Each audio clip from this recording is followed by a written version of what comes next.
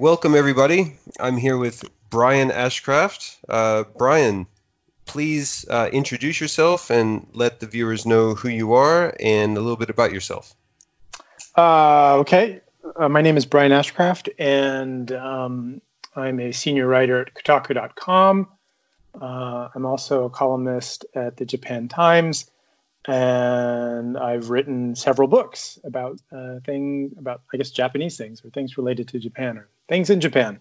And I've been in Japan for coming, 18 years now. I came here in 2001, and I live in Osaka. Oh, great. Thank you. So I guess first what I want to say is what was your initial interest in Japan, and what made you decide to make Japan your home? I've been interested in Japan since I was a little kid. When I was in maybe kindergarten or first grade, a couple of students, maybe one student moved from Japan and came to our class, and so the teacher felt like that all the other kids in the class should learn about our new friend or our new friend's country. And so maybe we spent about a week or two learning about Japan. And then we went to a Japanese restaurant in Dallas called Little Tokyo. It's gone. But I just remember as a kid it's the first time I'd ever had Japanese food. It was the first time I'd ever used chopsticks. And the staff at the restaurant took the paper that the chopsticks come in and kind of rolled it up, and then took a rubber band to make kind of pinchers for us out of the chopsticks. And I just thought I thought that was cool. And so I remember keeping those chopsticks. They're just wari-washi. They were not, fancy chopsticks or anything, but I kept them for a long time after that and just being like, wow, this is so cool. And I just remember eating miso soup and thinking that I'd never had anything that tasted quite like that, and really, really liking how it tasted.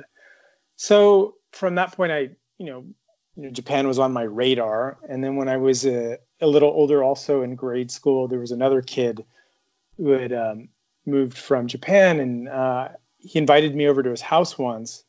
And I just remember going over to his house, and he had he had a Famicom, and I had a Nintendo, but he had a Famicom. And so I was just like, wow, what's this? This is like Nintendo, but it's it looks totally different. And, the games are all in Japanese and the cartridges are different. And so it was a bunch of things like that as a kid. And I just remember and then I invited him over to my house. And when we went to go pick him up, his parents, I guess, just felt really happy or something that he had made a friend. And when we went to go get them, I remember they got my parents a small gift as a kind of a token of appreciation. And in Japan, that kind of the gift giving culture is the norm. It's just how things are done here. But I just remember my parents being like, oh wow, they didn't have to do this. And I just had a bunch of experiences like that as a kid. Another neighbor was a flight attendant, and she flew DFW to Narita, so she was always bringing back Japanese snacks. So ever since I was a little kid, I was just, aware of Japan, and I found out that they played baseball, they play baseball in Japan, and there's all these things as just seemed like an interesting place for me. And so when I finished school, the idea was I'll just go for a little bit and I'll come back. Because when I was in college, I was interning in the movie business in LA. And so the idea was I'll go back and do that some more, do something like that. And I just ended up staying, and then I started getting writing jobs, and then I just ended up, staying here. So it wasn't I think it's the case with a lot of people. I think that maybe people kind of come here on a lark, and then for one reason or another, they end up staying. And sometimes people end up staying for a really long time. And I think that that's been kind of the case with myself, I know. Right. Yeah, that's exactly what happened to me. I came here, planning only about a year year and a half or two and end up staying. I'm here going on 11 years now as well. Yeah, So yeah, it happens, you know. it But does happen. It does yeah, happen. that's interesting. You say like you met this friend in you said Dallas, right? You grew up in Dallas, Texas? Yeah, I grew up in Yeah. Dallas, and this was in the this is the 80s. I guess Right. this would have been the late 80s. And yeah, and so or I guess the first student that came over, I guess, came over in kind of the mid to late 80s, and then the other kid who came over during I think maybe when I was in fourth or fifth grade. So that would have been the late 80s. And yeah, I mean now, in Dallas there are a lot more Japanese people because of Toyota moving. Right. It's a North American headquarters there, but at that time there weren't that many. Um, and so it was interesting because I would see lots of things that were very familiar, but then were often kind of had kind of a different spin on it. Even like Coke cans. Like I don't know if you remember if you've seen Japanese Coke cans from the 80s. They were like Yeah. these very like thin cylindrical tall cans. Right. And Right. and so, so I just remember as a kid our friend who was a flight attendant should bring back Japanese and Sprite cans for us. I mean, they weren't like empty cans; they had drinks in them. But just getting them and like being like, wow, the cans are different. And then you drink the can, you drink the Coke or whatever. It'd be like, it tastes different. It doesn't taste. It probably tasted exactly the same. But it was just like, it was interesting because there were things that were very familiar, and then like our neighbor had like a pachinko machine in her house, and so you'd go over and like look at this pachinko machine and you'd be like, what's this? Oh wow, really?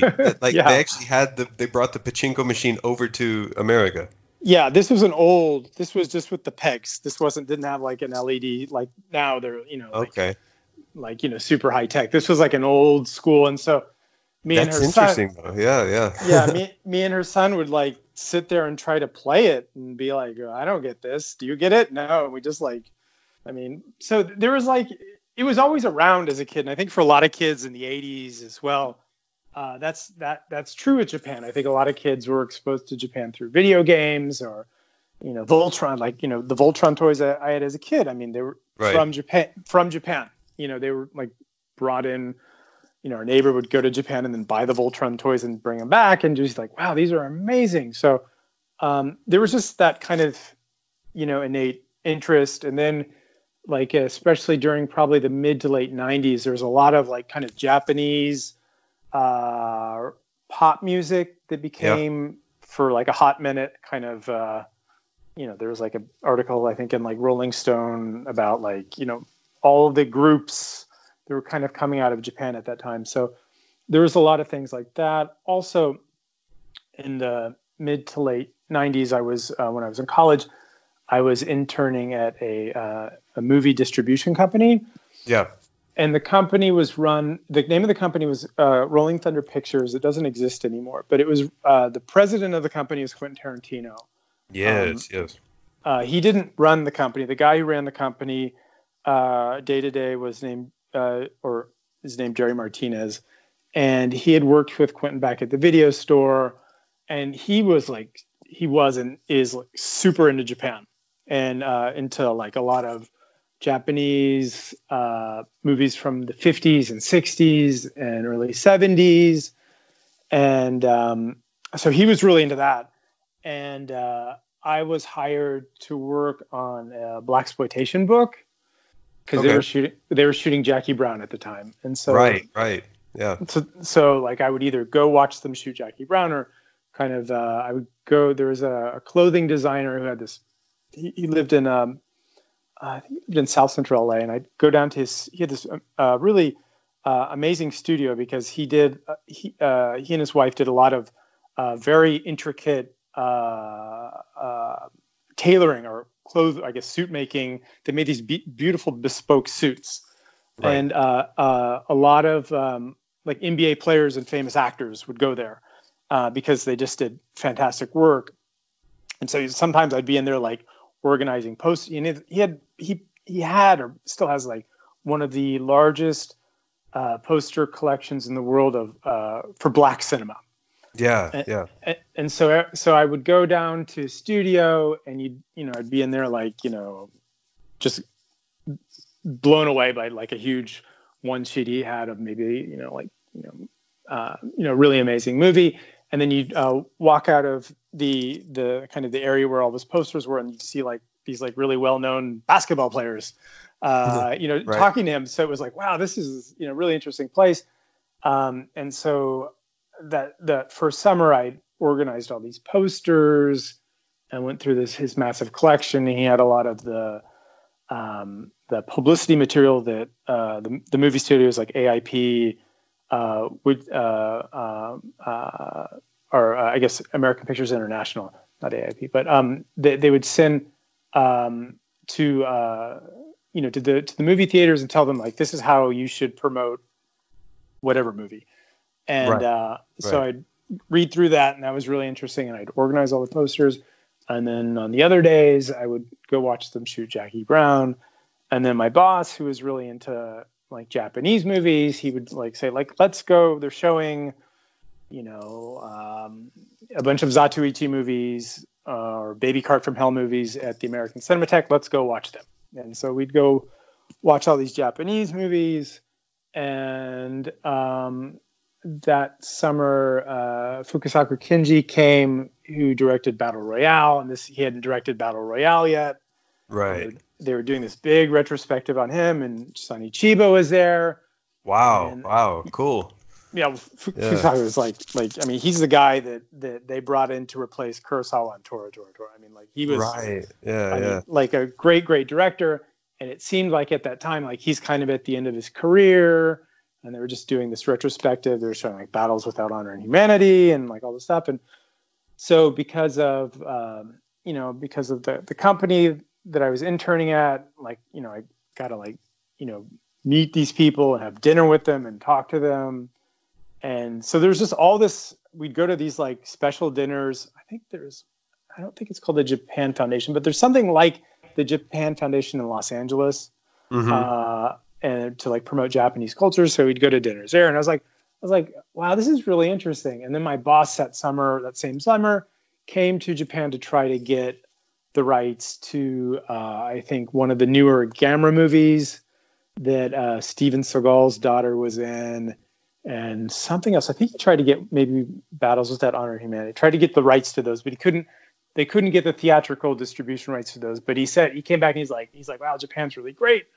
And so I was like, okay, I should go. And so I decided to go, and thought I was going to stay a little bit, and just ended up, forever. So Yeah.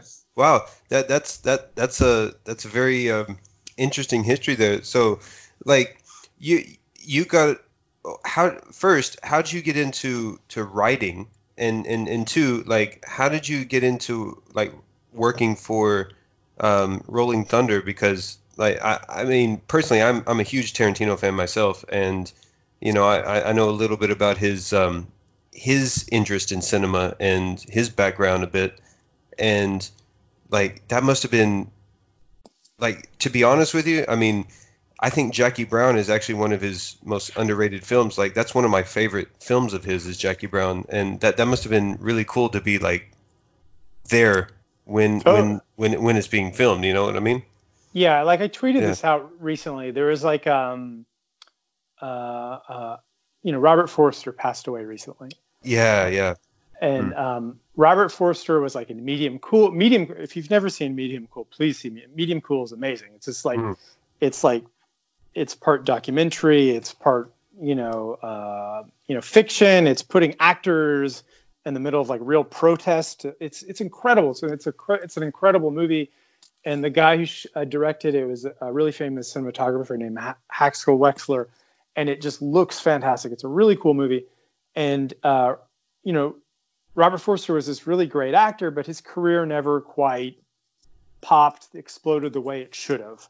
Right. And he brought him in to do the Max Cherry role in the movie. And, like, I'm just some like dopey like 18 or 19-year-old kid who's there like just to like organize movie posters and like answer the phone and transcribe interviews. You know, I'm not even like a PA on the movie. You know, I'm like nobody of nobody. You know. Yeah, you're just starting out, right? It's like I'm nobody. I'm like basically I was just there, like just sitting there, like watching people getting in the, you know, just trying not to get in the way. Right. And he was so friendly. He was so nice, and he was thrilled to be there. And you could like, he would talk to you, and you could go up and ask him questions about movies he had been in. And he was just like, you know, when you go to, they do the dailies at the end of the day, and they just they'd show some of the footage that they shot. And like, when you would leave, he would like come up to me and say like, thanks so much for coming today. It was great to see you. You know what I mean? And it was just like, I'm just like some kid, you know, like you don't have to, you know what I mean? I'm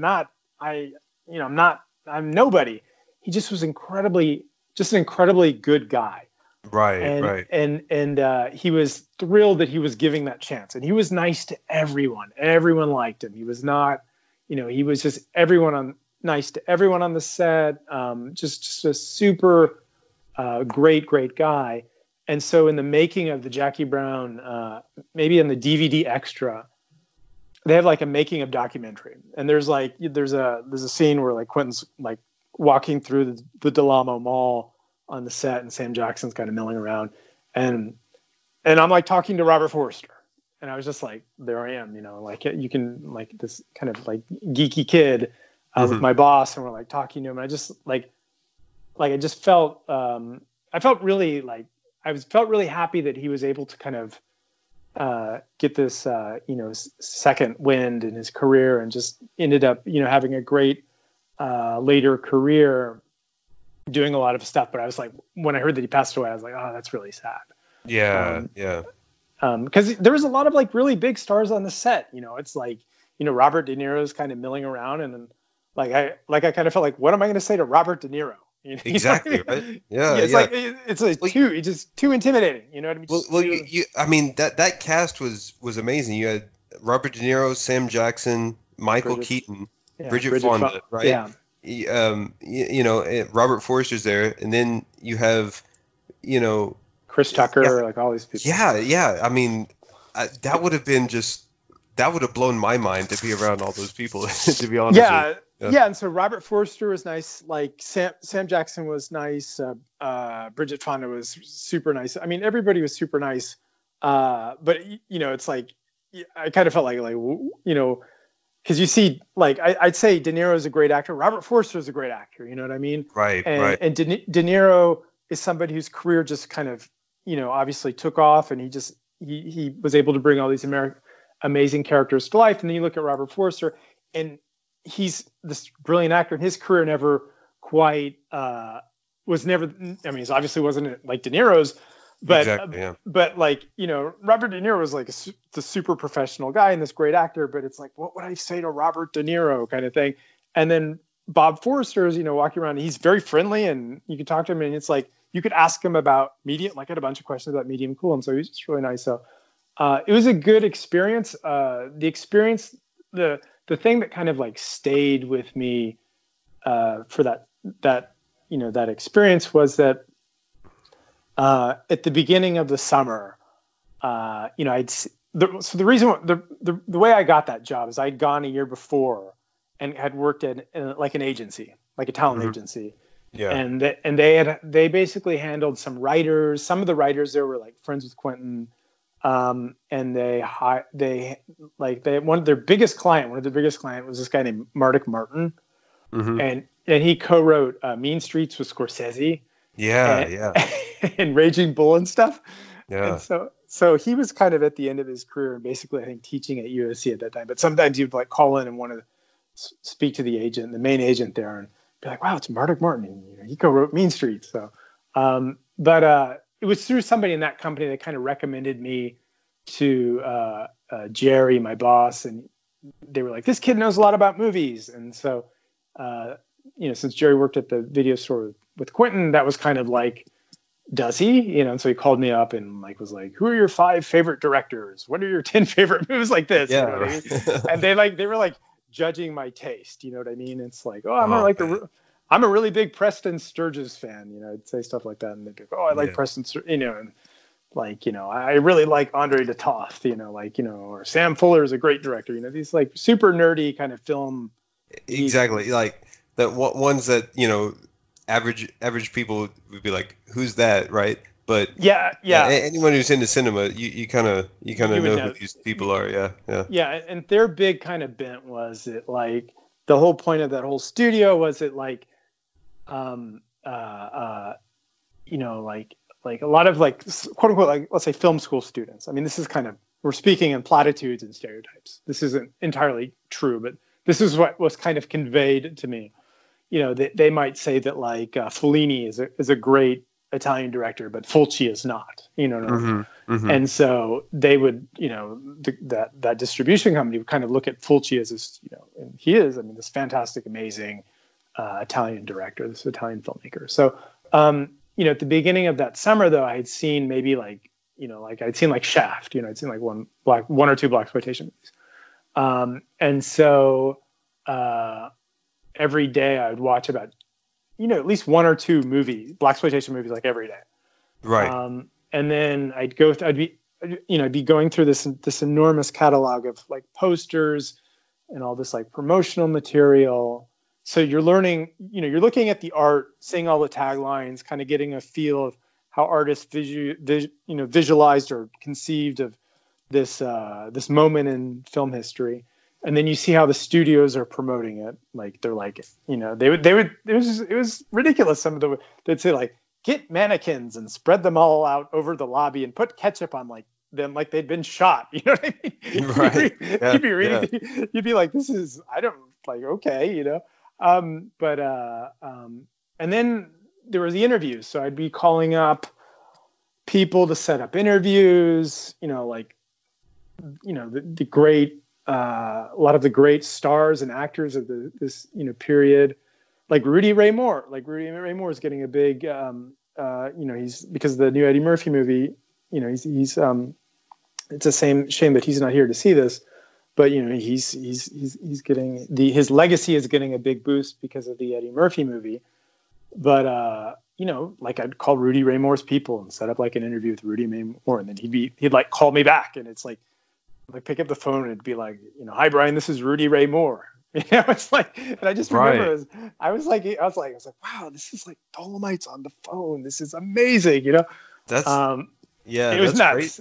That's crazy. Yeah. So some of the interviews, they'd kind of, let me ask a few questions, but a lot of it, what I was doing was just transcribing it. So I was able to see, like, this is a good way to do an interview to get somebody talking a lot. You know what I mean? Right. So I was able to, by like transcribing, I could kind of see how, like, just how the interview flew, the flow of the interview, and then kind of the points, and then it was just helpful, to really kind of get in the nuts and bolts about that. And then, by the end of the summer, I'd, done all this research. I'd seen all these movies and stuff. I started to have like an opinion about these movies and which directors I liked and which stars I liked and that kind of thing. And so it showed, and this is kind of something that still sticks with me today. It kind of showed me, like, if you're going to do a book on something or you're going to research something, you really have to go all in. You can't if you're going to do a book on like tattoos, then you need to like, I'm going to read every single tattoo book that I can about Japanese tattooing, about, American style tattooing, like read every single thing I can, read every interview I can. And then I'm going to read like another like 300 or 400 more books about cultural things, and just you come up with this massive reading list of like 800 books or something, just silly, and you go through them all, and then you interview all these people, and then you go to all these studios and you talk to all these people, and by the end of the process, you know what you're talking about, and that, you know it, you know what I mean? And so that summer, you just go down the rabbit hole pretty much. You do, and you it becomes a question of like, how deep do you want to go, you know?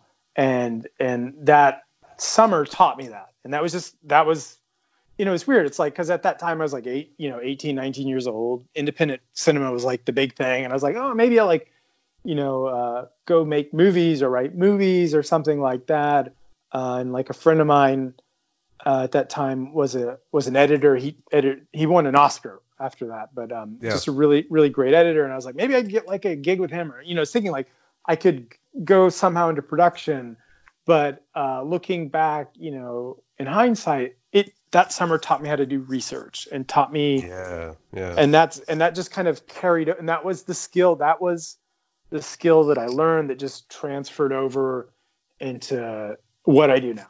And I didn't know that at the time. You know, I didn't know what I was, you know, that I'm doing now, that I would end up doing that. But it just ended up kind of just sliding over.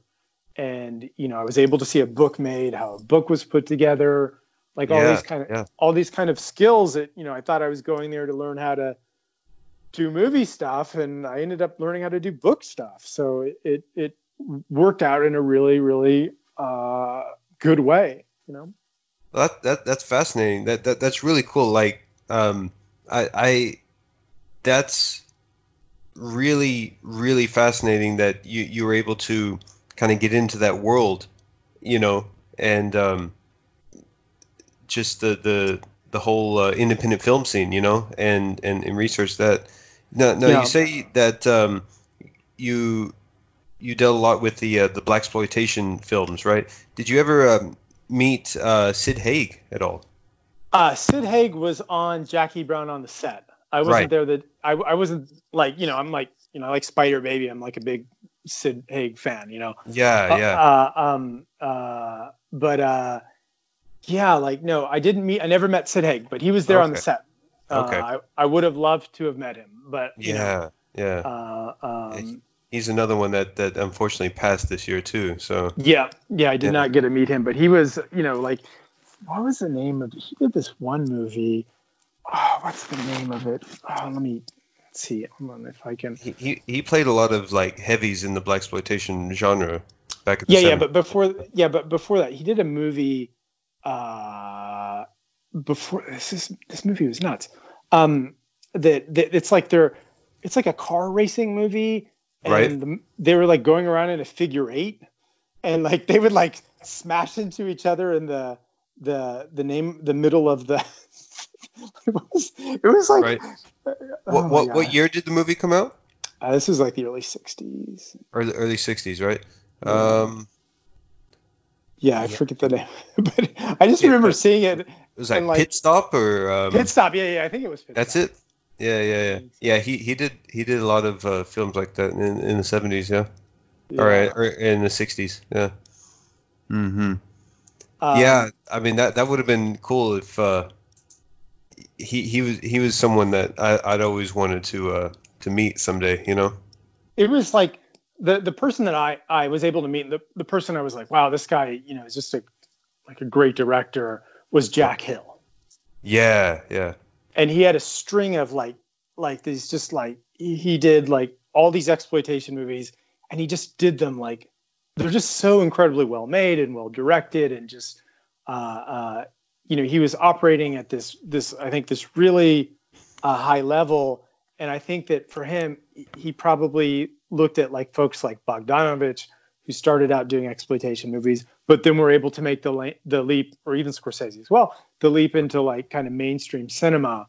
And he never did that. You know what I mean? So it's just weird how, like, you know, if, you know, you study a lot of these great actors and these great directors, and you study their careers, and it's like if you know, for whatever reason they weren't able to get that one project to kind of push them in an entirely different direction. And so that was something I thought was like fascinating, you know? So it was an interesting time. It was a great time in American cinema. Yeah, sure was. Yeah. I just remember like the thing that kind of just really just resonated with me was that, take somebody like, you know, Bogdanovich. Bogdanovich knows so much about American cinema. He was friends with, John Ford, and like knew all these old directors and stuff, and interviewed them extensively. And like Tarantino can match him, pound for pound on American cinema. Now Right. he wasn't friends with John Ford, so he can't say, what it was like hanging out with John Ford, but he knows as much, and it's just incredibly in depth on the films, like all the way up and down kind of the credit list. He knows who everyone is. Plus, he knows all the American exploitation movies, all the Italian, the Italian horror movie, like all these other genres as well. He knows equally as deep. And that was the thing that, you hear people say that, and then you see him in action just kind of rattling stuff off, and you're just like, I don't know how he keeps it all in his head. I mean, it's just the Right. amount of even like people that I knew at that time that really knew cinema, and I would be blown away by them. They ultimately would be blown away by like all the stuff that he knew. So Yeah, yeah, it yeah. was an interesting time. Yeah. It's always cool to meet people that just have that library of knowledge about things like that, you know? Yeah, yeah. Yeah. It's one of those things. He is doing exactly what he should be doing. He should not be doing anything else, kind of thing. Right, right, right. I don't know what else he could. Well, he probably could be like an archivist or a historian or something like that, without a doubt. But like he found the right field at least. Exactly. So After you left that, how did you make the decision to move to Japan and just sort of continue on? Like, what led you to first move there and then like sort of decide, well, I'm just gonna kind of stay here and see how it goes? so like that whole summer there was like all that stuff, and so I was like I should go, and so I decided I'd just go for a little bit, and then like the plan was kind of to come back, and then so I ended up staying, and then 3 months turned into 6 months, and 6 months turned into it just continued, and then then I met my wife, and then I was like, she seems pretty cool, and Mm-hmm. so then we got married, and around that same time, a friend of mine from Dallas, he knew somebody that he went to UT with, who was an assistant editor at Wired magazine, Okay. and they were like looking for a stringer for stories. And so he said, like, if you ever have any kind of like tech related stories, send this guy an email. So I was watching like some super late, local Osaka television, and they were introducing a keyboard for computers that was shaped like a cell phone. And this was for teenagers who were so used to typing on their phone that they were unable to use keyboards. Wow. Okay. This was a real product. This was sold at Yodobashi Camera. This is a real product. And I Yeah. was like, Yeah. wow, this is interesting. It was like So what, early 2000s, right? yeah, '03. This is Yeah, maybe yeah. '02, '03 around that. So I sent him a message, and they were like, "Oh, this is interesting. Do you want to write, 120, 150 words on this?" And I said, "All right." And so I didn't have a computer at that time, so I actually wrote that whole article out on my phone, like an old, clam. And it wasn't even a clamshell, I don't think. It was like a kind of a brick phone, whatever. And I typed that out and sent it in, and then they asked me if I wanted to write something else, and I just kept sending them ideas like every month, and slowly but surely I was doing an article almost every month, and they were all like 150, 200, 300 words, and then those articles turned into 500 or 800 words, and then I started getting jobs at other magazines, like Mm-hmm. other Condé Nast, and I got a contract at Wired, and I became like a contributing editor there, and I became a contributing editor at other magazines as well. And Now was this Wired .com, Japan. Right. Wired magazine. This was Okay. the print. Okay. There now, I think there's, at that time there was a much kind of more. I think the magazine, obviously the magazine and .com have different editor-in-chiefs. Right. But the print was kind of like, I mean, then like print was very much it's still very much its own world, right? Yeah, it was. Yeah. Mm-hmm. And this is before blogs took off, before online media took off. So, I mean, I remember like I do, not for Wired, but for another magazine, I do like tech reviews, and they'd say like, okay, go get this camera. And I'd call up the company and say, we need this camera to review it. The company would say, well, we're not going to send you the camera. The camera is, expensive, or it's hard to get, or whatever. And then I'd email my editor, and he would go, oh, just buy it. Right. And then keep it. You know what I mean? In case you want to write about it again or something like that. So like, it was a very different time. They had like, you could make good money. I mean, I don't know what you can make now writing for print magazines, to be honest, because I don't. I've done some stuff like recently, but and the paychecks were good. But like at that time, it was like they were expensing a lot of stuff that I don't know if they would expense now. Kind of. It was a different time. Yeah, back then, in order to make kind of a name for yourself, you kind of just had to get the product yourself, review it, and then say, here's my review, right?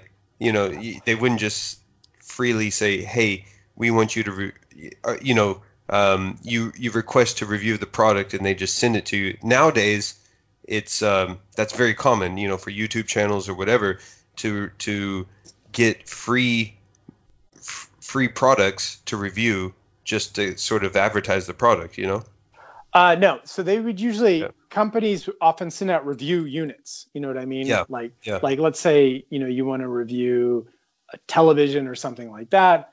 They'll send you the review unit that's dedicated for the press. You know what I mean? And they'll then the press can this is I don't know how online works. I don't know how YouTube works. I'm just talking about like 04, 05, 06 like print. Okay. You know what I mean? Yeah. And they'd have kind of like the review units, and then after you review it, then you send it back to the company. You know what I mean? And so sometimes, because it was an American magazine and the American magazine wanted to review Japan only products, the Japanese, there was a big wall between, a lot of these big Japanese companies, between the US side and the Japanese side. Right. And so if you contacted the Japanese side and say, we want to review X, Y, or Z, they would say, well, that product isn't scheduled for release in the United States, so we can't send you a review unit. And you would say like, well, I'm based in Japan. The point of the article is to review this, and we're talking how it's Japan only. This is the point of the article. Nobody can buy it, but we just want to like explain what it's like or its features or blah, blah, blah, blah, blah. And more often than not, they just say like, no, it's just sorry. I mean, I think maybe now it's different. There's probably less of this. I think there's a lot more simultaneous global launches on stuff, especially a lot of tech stuff. But then it was different. I mean, it would be like cell phones or digital cameras or just kind of stuff like that.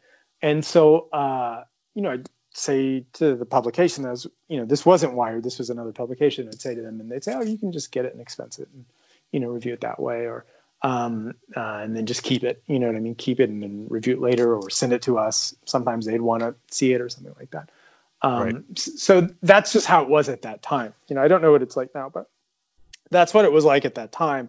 Okay. So it was just like building up like a series of clips, like you're doing like, I was writing about all sorts of stuff. I wrote about like an article about Japanese dog houses. I wrote an article about Horyemon, who was, he's still this famous IT guy, but at that time. Right. Yeah. Cause that time he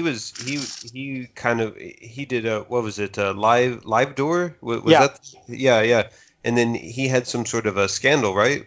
Yeah, he went to prison. So I interviewed him before that. Oh, really? Yeah. You have interviewed him? Okay, because I read a few of his books and I enjoy his writing, but yeah. He was pretty interesting. So I interviewed him like kind of when he was at the height of his I went to like Onomichi to see him run for office, and I was there on the last day where he lost, and so I was like just building up like a series of clips, and then then I started doing a couple features for them and features for other people, and then around that time, another editor at Wired then recommended me to what was then Gawker Media, which doesn't exist anymore. Yeah. And I got the job at Kotaku, and so I started doing that in 2005. Yep. And then it just like kind of, at that time, like Kotaku was not, now it's, it's a really big site and we have millions and millions of readers, but at that time it wasn't.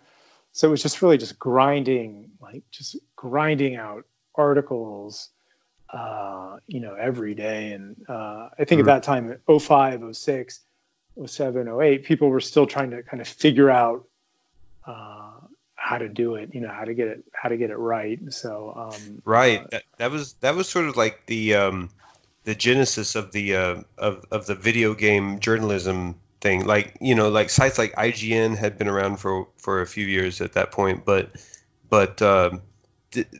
mid 2000s was sort of when that's when like Xbox and PS2 and these systems were just really taking off, and like that was when video game journalism was just starting to explode, right? Yeah, I mean there's a bunch of, there's like 1UP and there's all these great magazines and stuff at the time, but like kind of the digital, like we would, like now it's like people kind of forget this, but if there's like for example, I went to they had Konami had a press conference when they were showing off the first gameplay footage of Metal Gear Solid 4, and so I took the train to, I think it was in Roppongi, and like it was in a movie theater. I just remember we went into this like huge movie theater, and Kojima's on stage, and there's some guy playing through it, and they're just playing it, and it wasn't like streamed anywhere. They were just like playing it for like people. So right, like you would like live blog that.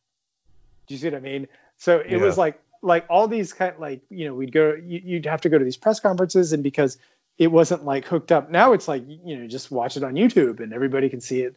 Exactly. Yeah. Streaming wasn't really a big platform then. So yeah, they just didn't have, it just wasn't, like, I remember I went to, I was at one press conference, and somebody I knew who worked at Gizmodo had a camera, like a live streaming camera on his head. And I was like, "What's that?" And he's like, "This is for Justin TV." Yeah, yeah, Justin TV. Yeah. And I'm like, "What are you doing?" And he's like, "I'm streaming this. It's all live now." And I just remember like seeing them, like, "Wow, okay, that's Twitch now. That became Twitch. Yeah, pretty much. Yeah, Twitch. Yeah. So it was all. This was before like really before like Twitter and social media. So it was just a really different time. But it was an interesting time to get started, and it was interesting to see. It's just interesting. It was interesting to see it, to go from the PS2 to the PS3, and obviously, the Xbox 360, and just to be there, see the Wii. So it was a really great time. So yeah, that was, that's how I got that job. And so I just, everybody at the site and everybody now, like, worked really hard and still works very hard. So it was interesting. It was really, really interesting. And it was it's been great to see how all these things have changed. And now if you look at it, like you think about it, you look at stuff from like 2005 or 2006. Yeah. I think it was like a billion years ago, so it is, like you look at game, I was looking at game footage from even 15 years ago, which is around that time. And, with mods and everything, things look somewhat, I wouldn't say similar, but, resolution is obviously higher, but, games have changed just so much just in the last 10 years that it's just, it's phenomenal at the rate that they're going, you know? Yeah, Yeah. it really is. And you just think about what's the next 15 years going to be like, and Oh, exactly. Yeah. yeah, so it's been great. It's been great to see. It's been great to see. Just it's been really interesting. I think this period, the last 15, 20, 25 years in video game history is just incredibly important. And it's been interesting to interview a lot of these people who make the games and just kind of see see how things have changed and evolved. And I honestly cannot really imagine what the next, I don't want, to be fair to video games, I don't want to imagine what the next 15 years are like, because I couldn't imagine that we'd go this far in the past, in the last 15 years. So exactly right. Yeah. So I'm just excited. Yeah, it is exciting, and just seeing some of the things that are just coming out in the next year or couple of years is really fascinating to me. I mean,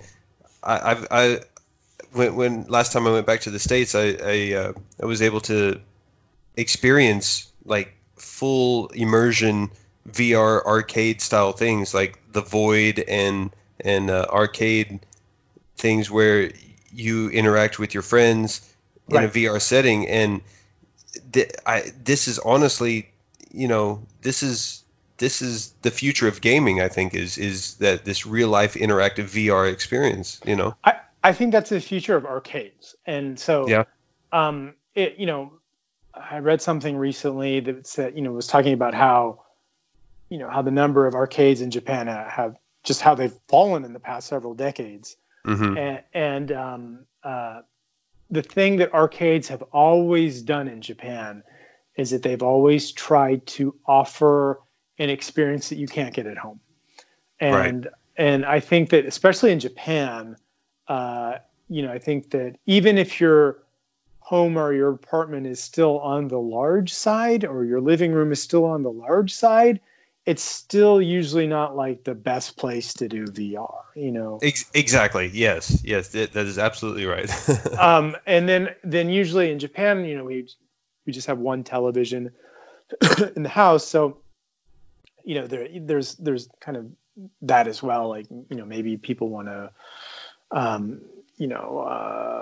it just depends, so or the space or whatever. So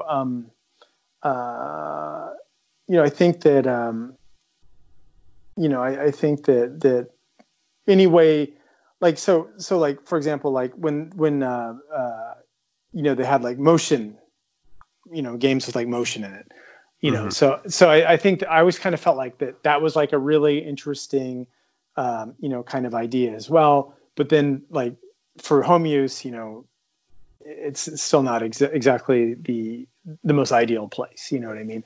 So I think that arcades in Japan, any way that they can kind of offer a different experience or offer something that you can't get at home, that's kind of. And so in the past, like so for example, in the past, I think in the past 10 years, like people in Japan, the TVs that they would have at home, like the one TV that they have at home, wasn't as high def as some of the monitors in arcades. Right. So then that became like kind of like, do you want to play the new Tekken fighter? Okay, well, you could play it at home on your like one television, and it might not, it might not be as high def as the monitor in the arcade. Or even before that, like kind of the shooters, like a lot of the kind of the bullet hell shooters, like you can't. I guess you could flip your TV at home, but you know what I mean. Like the screens are kind of turned on their side, so it's just it's kind of a different. It offers you a different experience than what you would think you could get at home. And then even before that, when they had the graphics were just better in arcades. So there's just been this long history of arcades trying to offer something different, whether it's that's like a deluxe cabinet, a big cabinet of, you feel like you're, driving a car or, flying a plane or whatever. And so when I think about like now, how, when you look at the Japanese living room and you have the single screen, and then what's something that you could offer people, outside, people could play, VR at home. They can obviously play on a headset, so they can kind of detach from the screen or whatever. But it still doesn't quite like. It's not the same as, for example, if you're playing a VR multiplayer game in a large room where you have staff monitoring to make sure nobody like gets hurt or fall. You know what I mean? That kind of arcade experience, or that kind of, well, it's not so much art, but that kind of experience is something that you can't get at home. And so when I look at like Japanese arcades, you see kind of like Namco Bandai really kind of moving this direction and opening arcades that are offering this experience. And I think that for the arcades that remain, that kind of seems to be like a way forward, Right. Now, could you, I mean, you say this, so, I've only experienced, arcades like the Void in like, I know Dallas has one that I experienced recently. And then I was in Denver and I experienced a VR arcade. Are these starting to pop up in Japan as well, like VR specific arcades? Namkai Bandai is like open, Bandai's like opening them and stuff like that. So it's starting to, it's interesting, maybe about a decade plus ago, like Namco would have like in its the Namco game centers would have like areas, they'd have like miniature, almost like haunted houses or like stuff where it's like, it's kind of like a game. There's like a game element of it, but it's still kind of like this like haunted house carnival attraction kind of thing. This kind of where it's the same kind of idea in a way, where they're like, you can't do this at home. Somebody might be willing to pay $6, $5, whatever, to experience this. They might be on a date, and then they can kind of, like they'll want to do this if they're on a date or with friends or with whatever. So that's what we kind of need to focus on. So VR seems like a much, I have 3 kids, to be honest, like a lot of VR stuff at home, like I'm worried that like, kids going to like start like trying to like screw around with me while I'm playing it, just to, what I mean? Like, right. But because, it's like, what's daddy doing with that headset on kind of thing, so, but if you're like in a kind of an environment that is conducive, I mean, obviously live by yourself, it doesn't matter, but so I think that I just feel like that seems like a way forward. It seemed like before kind of the way a lot of arcades were going is like a lot of the kind of the near field communication games, the card games, like the soccer games and stuff like that. Or, like Idolmaster and these other kind of, card-based games. That was kind of like, they were saying like, this is kind of what we should be doing. And I think it's all on the same, it's always the same kind of like, what can we offer that they can't do at home? And then they just do it. So VR just seems the latest evolution of that. So. Yeah. So what would you say is your home console of choice? Which one do your kids play? Which one do you play? Or are they the same or are they different?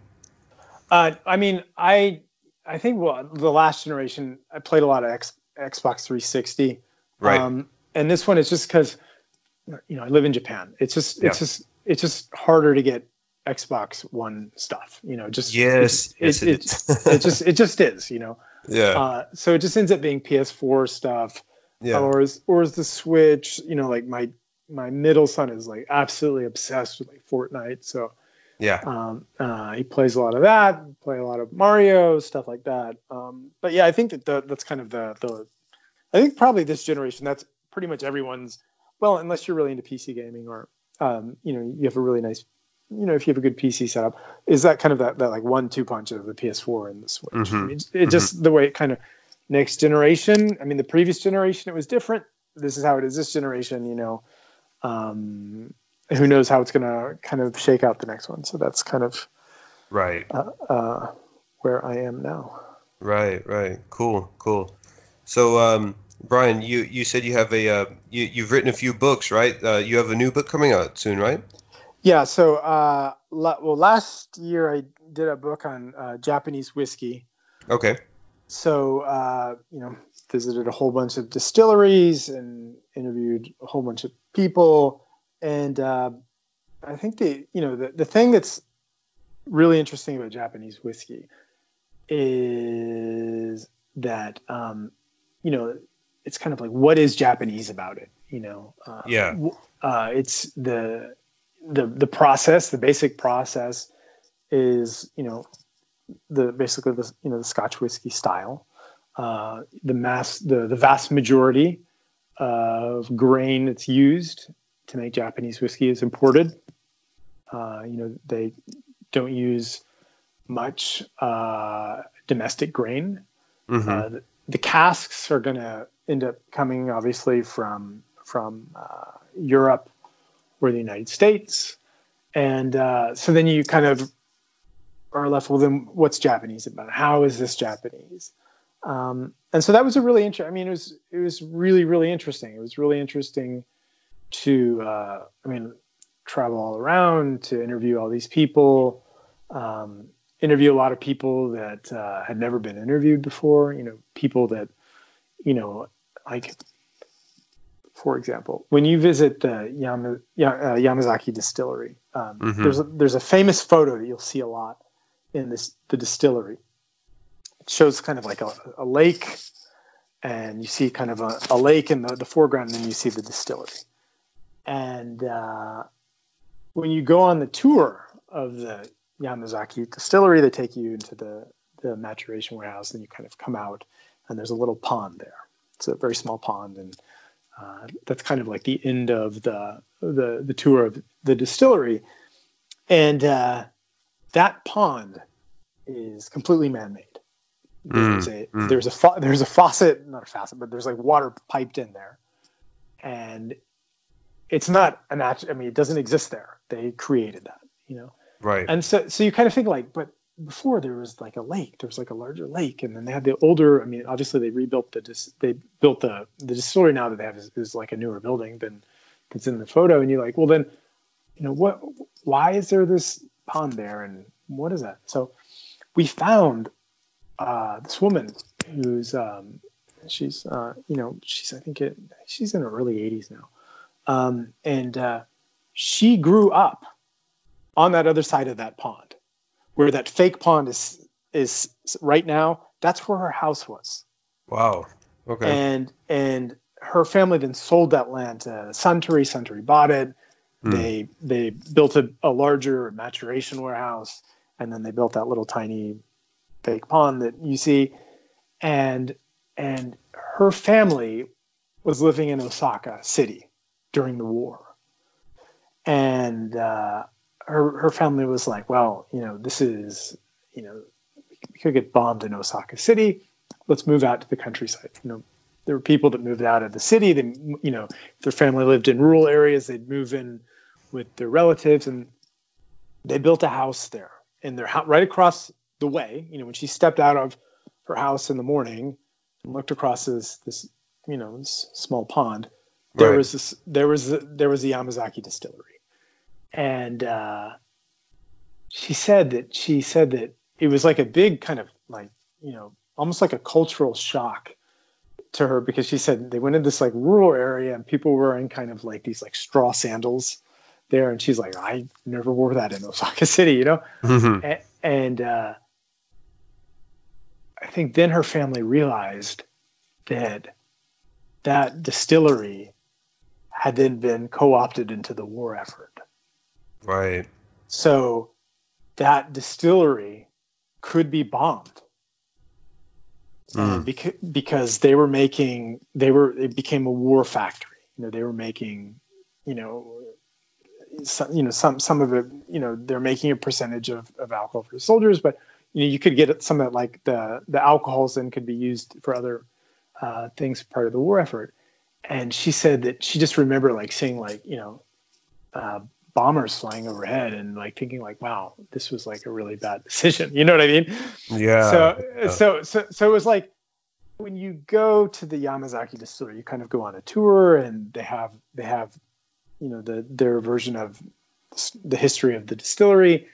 And what I really wanted to do was kind of like, go deeper, really kind of uncover stuff that had never been written about. Talk about Japanese whiskey in a way that I hadn't seen written about it. So that was like a multi-year project and went all over the place. And it was really, really interesting and really tried to pick down like what is Japanese about Japanese whiskey. And then the latest one has been a book on sake.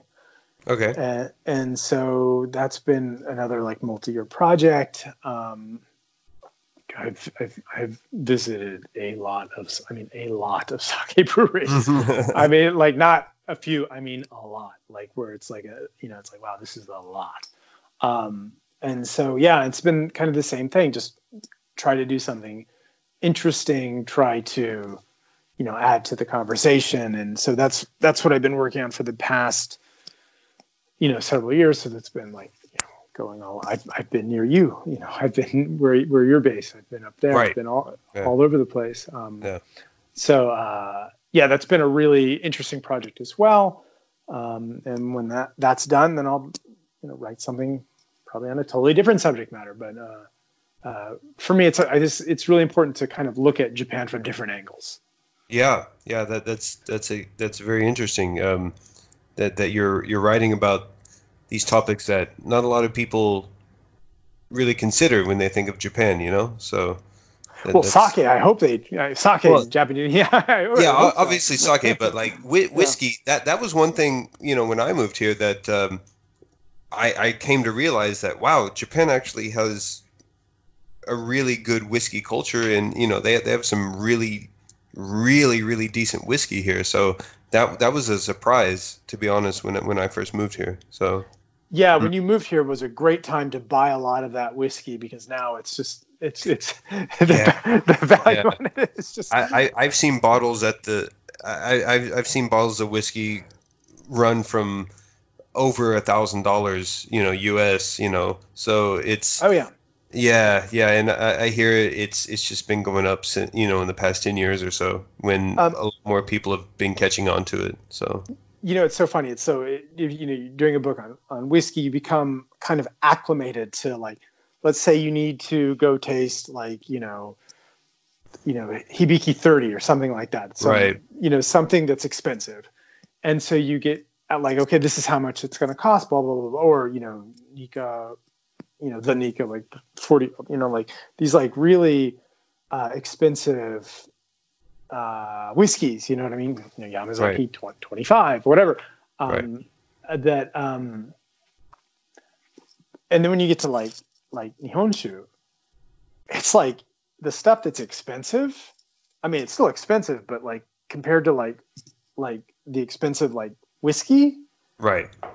If you're looking at it from just looking at like really expensive like whiskey, suddenly everything's like, wow, this isn't that expensive. You know what I mean? Right. Yeah. Or like I was up in like Shiga the other day, and so I go into this brewery and talking to the guy that owns it, and he's also the Toji there, and he's like, yeah, well, we couldn't hire any more breweries or brewers to come.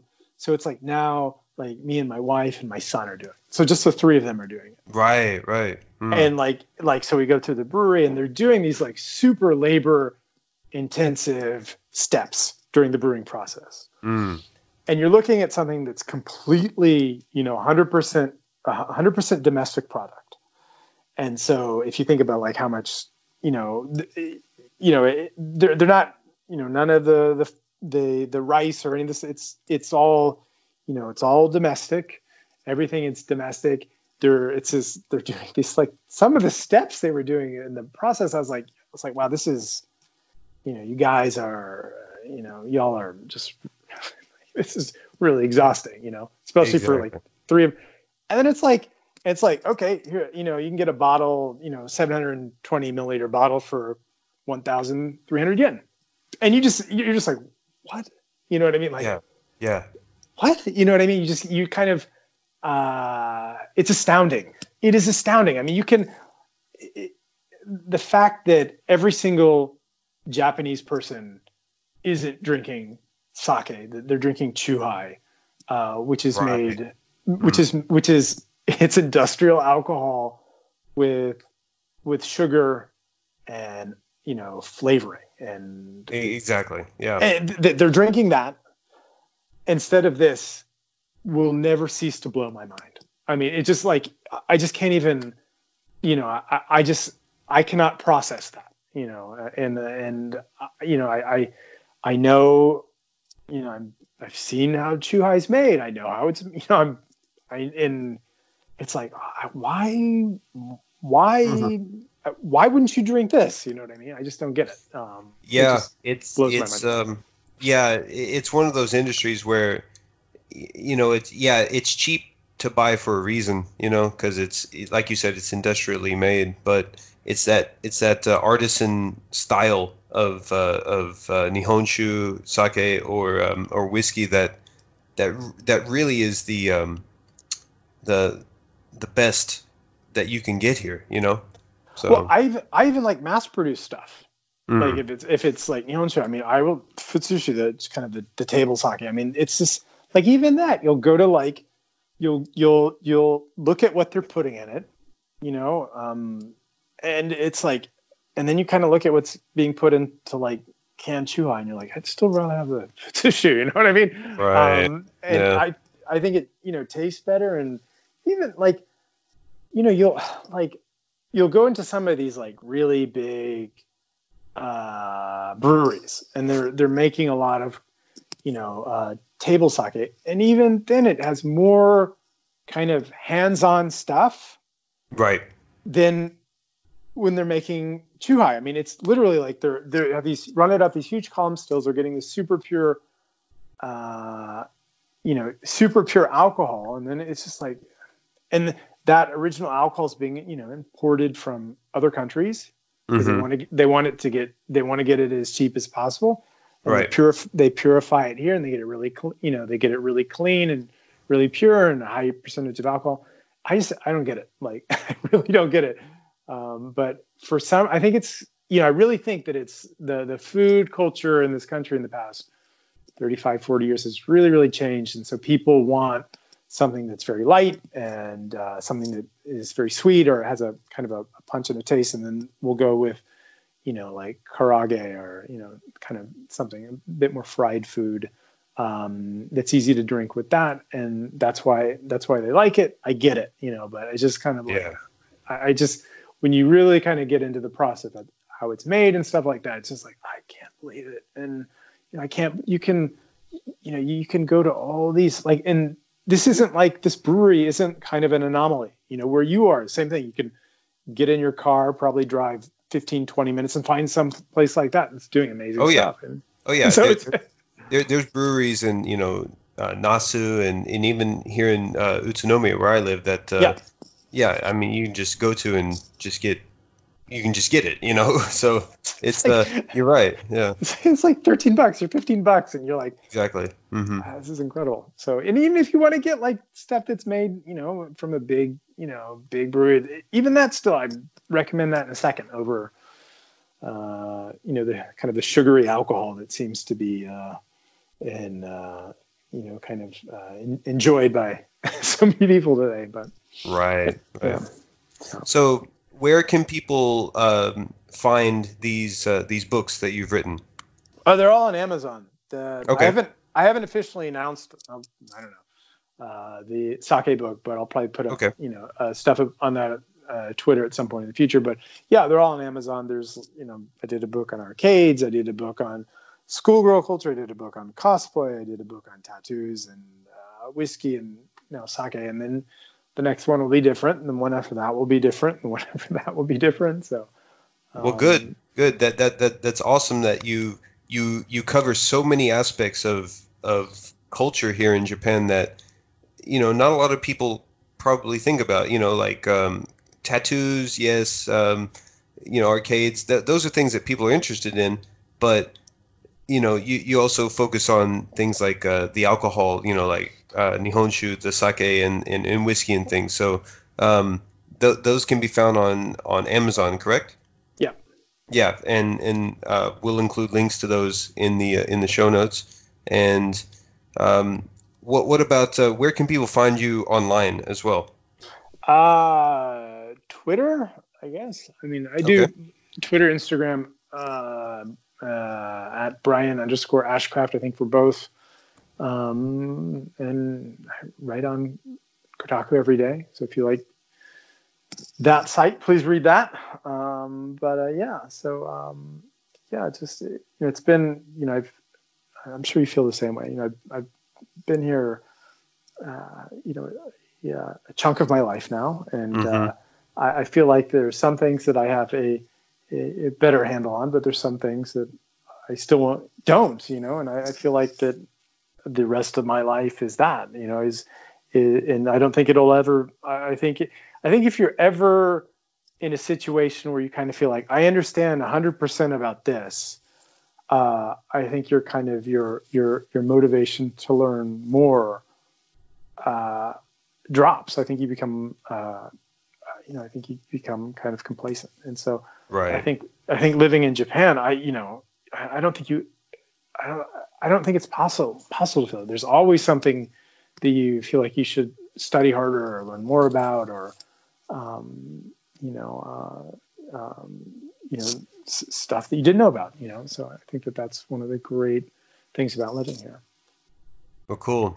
Well, Brian, thank you very much for being on today. And any last words to part with the viewers before we end this?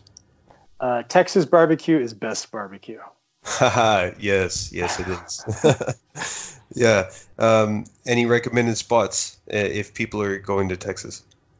Oh, like one? I mean, you just when you go to Texas, eat barbecue. Please eat. Yeah. Eat as much as you can, please. I will vouch for that. Yes. Please eat barbecue in Texas. So. Yeah. Okay. Well, thank you very much, and we'll include all the links to the books and your website and to Kotaku in the show notes. And we appreciate you being here. Yeah, so. Thank you.